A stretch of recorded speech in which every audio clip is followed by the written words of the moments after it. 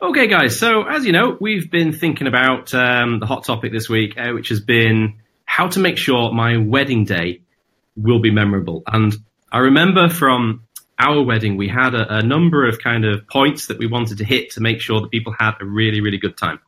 And one of them was absolutely 100% the music, the dancing, the disco. This was a huge, huge thing for us. And so we piled hours and hours and hours into the planning of it, trying to make sure that there were tracks that everybody would like so that everybody would have a good time. And like Charlie said earlier, getting people to mingle, absolutely essential. If we'd had the budget, I think we would have had a ceilidh because they're great. We love them. But sadly, it just wouldn't fit into our budget, which was a shame. Especially considering that we did actually get married in Scotland and in Inverness. That would have been very apt, I think. So Charlie, have you got any thoughts on how to make sure that a wedding day would be super memorable? To make it super memorable, I think there's certain things that make it memorable. The venue is obviously one. The person you're marrying definitely is another one. The food probably, and the photographs, of course, because that's what you're going to remember looking back at your photographs. And the music, I think, is a very important ingredient because if it's a band, they're probably going to be playing for 4 or 5 hours at the end of your night. But you're bound to remember. I'd hope you'd remember some of that. Yeah. Depends how much of the dancing juice you've had. Yes, I had the go-go juice. Yeah, but and especially if someone's never been to ceilidh before, we get a lot of weddings in Scotland where the bride or groom's English, and there's a whole contingency comes up from England, and they wouldn't know ceilidh stuff, and they're a bit nervous. But for them, every time the English have been straight up onto the dance floor, wanting to take part because it's a total novelty to them. And they definitely go home with memories. People have said to us that we played at my wedding 20 years ago, and they still talk about it. Yeah, I even had one bride that played at our first wedding, and sadly she got divorced, and years later she got married again. And she says, "Do you remember we played at my wedding before?" I couldn't remember, no, because everything was right apart from the husband. So, same bride twice. I suppose the great thing about a ceilidh versus anything else musically is that you give the instructions, don't you? So if somebody hasn't done it before, they get that full set of instructions, and then in no time they're having a super great time. Yeah, all the dances that we do, they're all easy, so you don't need to have any previous experience. Some of there are complicated dances. We think of them more as the Scottish country dancing stuff, where you go to classes to learn how to do them. But ceilidh dancing is much more sociable, and you don't need to be nimble on your feet. Anybody can really take part in it. And the instructions that we give at the start, they're very clear, they have to be very simple, they have to be very clear, because people have been partaking in, with the difficult ones we do at the beginning of the evening, and they get easier as the night goes on. Right. I didn't know that. Well, hadn't spotted that one before. Yeah. But they're all easy. Everyone, even our difficult ones, they're so easy. Yeah. That's brilliant. I mean, sometimes people don't know their right arm from their left arm these days. That is still that's shocking. How do you actually get around that situation when you're shouting, to the left, to the right, or people don't know their left and right? I just say the other right or the other left. That's what I guess through them. You get there in the end. Yeah. Brilliant. And so, Gordon, what do you think? What would make sure that a wedding day would be memorable? I think there's so many elements come into it, and probably different for the bride and different for the groom. I did a wedding recently, and the groom was very much all about the music, and it was a huge part. They didn't have a ceilidh, which I was a bit disappointed at, but they actually had quite a lot of friends who were musicians, so they all were up doing a couple of pieces and things like that. And then the guy had spent, I think, his contribution to the planning of the wedding was the playlist. and he'd spent all his time putting this together and had a great joy and pride in it, I suppose. And he wanted me to capture the dancing, and he said that was going to be one of the big memories for him. And in fact, I got some fantastic shots up on everybody's shoulders, and he was actually fortunately he was aware that he was being a true Scotsman, so he managed to hide his embarrassment whilst on top of these people's shoulders. So there were not too many shocking shots at the end. But for the bride, for her, what was terribly important was she wanted everybody to have a good time and to be relaxed, and she wanted the photographs to reflect that. And also that the food was very important. It wasn't so much about the actual ceremony. Both of them were very sort of brief with that. They'd actually given it was a humanist celebrant, and they'd given them instructions to keep it to the absolute bare minimum, which was more or less, do you take this man and do you take this lady? And that was about it. They weren't concerned with that aspect of it, but they wanted everybody to be there with them and for it to be relaxed and not too formal, actually. And they definitely wanted the photography to reflect that.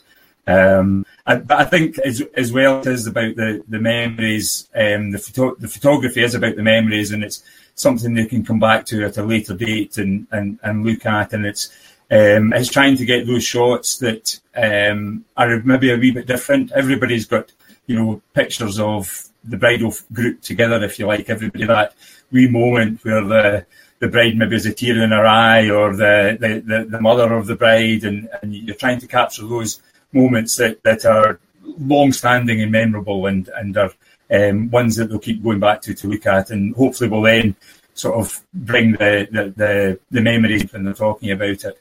But the music, I think, is I know myself, whenever I've been to a wedding, and that's that you always talk about with your friends and with the families, how the dancing went, who was doing what, and as we were saying, how much of the falling down juice people have had. Yeah, it's too true. It's funny that you brought up food, actually, because that reminds me that we had a wedding barbecue buffet. So they cooked the barbecue food in advance and brought it in, obviously, to serve it, but then it was a buffet. And we were very much of the opinion that another way to get people to mingle well is to not have such a formal, structured sit-down meal. So people can just get up and mingle and move about, and it worked quite well. Yeah. From the photographer's point of view, whether or not the bridegroom want photographs to be taken at that point, and sometimes they do, sometimes they don't. I had one a few months back where it was a complete bar from being in the room while any of the eating and the speeches, in fact, were being made. They didn't want any sort of interruption. I get that. I mean, I make a point. I work very inobtrusively. I have a mirrorless camera, which is very small. In fact, this is it here. So that's it. And I have another one with a slightly bigger lens on it, but it's very small and inobtrusive. You get fantastic results about it. The Fuji, yes, yeah. And they're fantastic cameras, but the thing is as well, you're very unobtrusive. So for the type of photography I want to do, I'm not there with bangs of big gear, and so it can be an opportunity to just fade into the background. Almost for me, it's ideal. You kind of want them, the bridal party, to forget that you're there, so that you can do your job. Whereas for Charlie, it's to be heard and seen and noticed much more.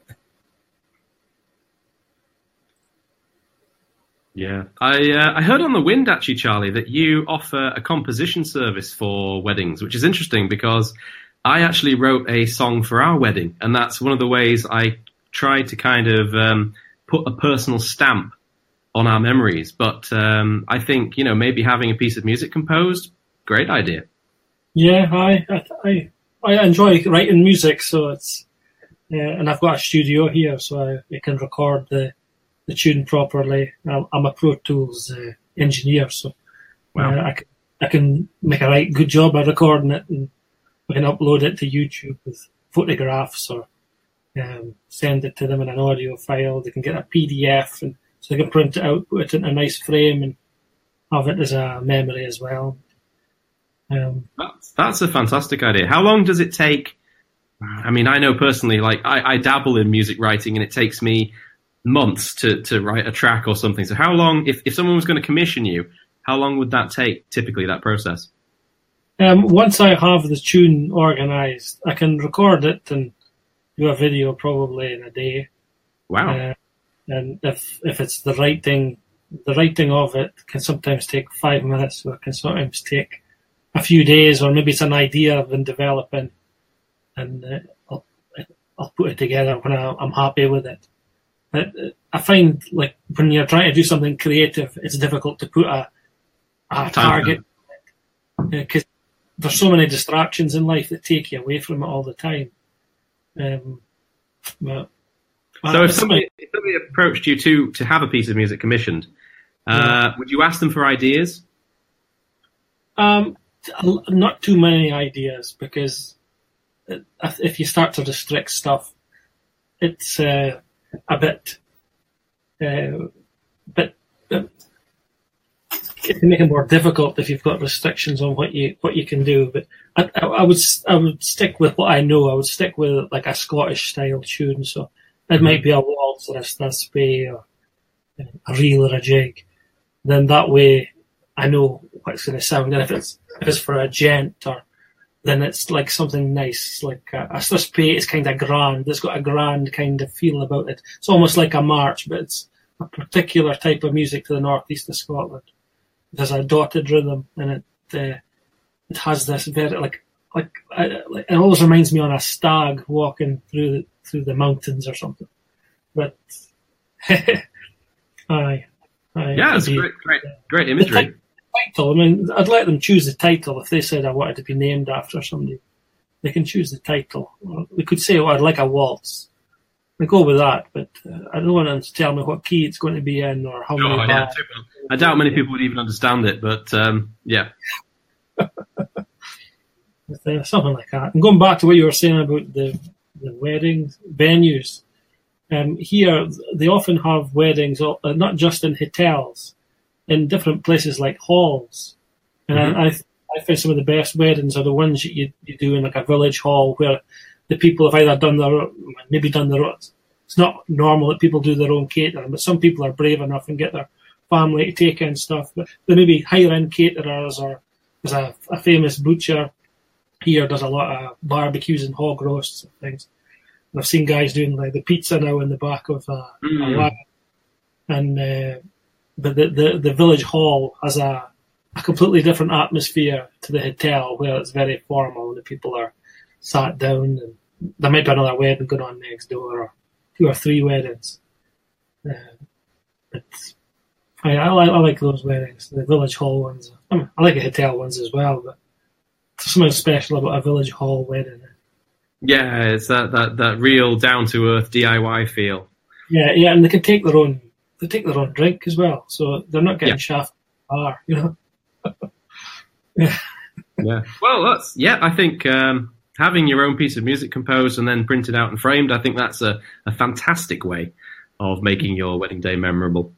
Yeah, and unique. Yeah. And kind of related to this, actually, Gordon, speaking of memories, would you say, I know there's great debate on the internet right now as to whether people should go digital only or have an album, and what's your take on that? My take on that is actually not to do either of those things. I offer a system which is actually it's taking the idea of an album but kind of deconstructing it in a way. So basically, it's what I call a folio box. So basically, you get a nice presentation box with it can be anything up to 30 prints in it that are all ready to be viewed. But at the high end, the box actually has a window, so you can take the print out and insert it in the window and actually have that as a permanent display, and then you can change it over as time goes on to, it might be because you've got not the grandparents, the in-laws coming, so you get that photo out, or it might be, special friends or whatever, or just because it was a special memory, and you can have that on display and choose. And then it's easy as well. It's much more informal than an album. You can pick up the individual prints and pass them around, and people can hold them and talk about them, and everybody can share in the in viewing the wedding photographs instead of it just being the person who has the wedding album, if you've got a group of people. So it's a much nicer way of doing it. I think printing the photographs is vitally important. I think that a lot of people do ask for the digital files, and I tend to give them the digital files if that's what they want, but okay. There's a price to that. Some people expect they're just digital files, and they think it's a cheap thing and an easy thing, but actually you've invested an awful lot of time and money and effort in processing those files. So actually they are very valuable in themselves, and I view them as kind of individual pieces of art in themselves. And the next stage is the printing of them. And I feel that there's a bit of education needs to be done really to all clients, whether it be brides and grooms or people buying fine art, that there's value in the digital file that has to be met, and ultimately it's the print that's the most important, though. I like the folio box. It allows the couple to have a lot of choice in what goes into it, and then from that, then they can from that or from some of the other files, they can choose maybe some large pieces of wall art for themselves, or also I also offer a sort of more customised option on the digital file side of things, where I'll actually, because of telling the story, I'll select the files that I think tell the story of the day best and turn it into a short video with some music. If we can get music from the people, the band that was there, or maybe the favourite pieces that they had playing in the background, then that adds to the memory for them as well. Fantastic. So how many photos on average would you say makes up a folio box? Folio box, generally, it's between 24 and 30 in a folio box. So it's a bit similar to a traditional album, if you like. And they can be done in a range of sizes as well. So it can be quite a nice gift, a smaller one for the parents of the bride or grandparents or whatever as well. So that a smaller version can be put together, which can be a nice option as well.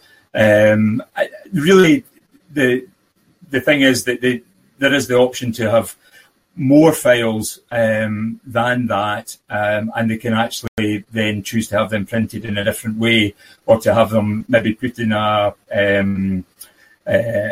multi-aperture frame, if you like, where you've maybe got half a dozen different sized images presented as well, and there's a lot of variety. I think the thing I particularly like about it is that common sharing aspect that you get, and the fact that they can have a permanent display of the favourite photograph, if in their living room or wherever, if they want to do that. It's a nice alternative to the photo album.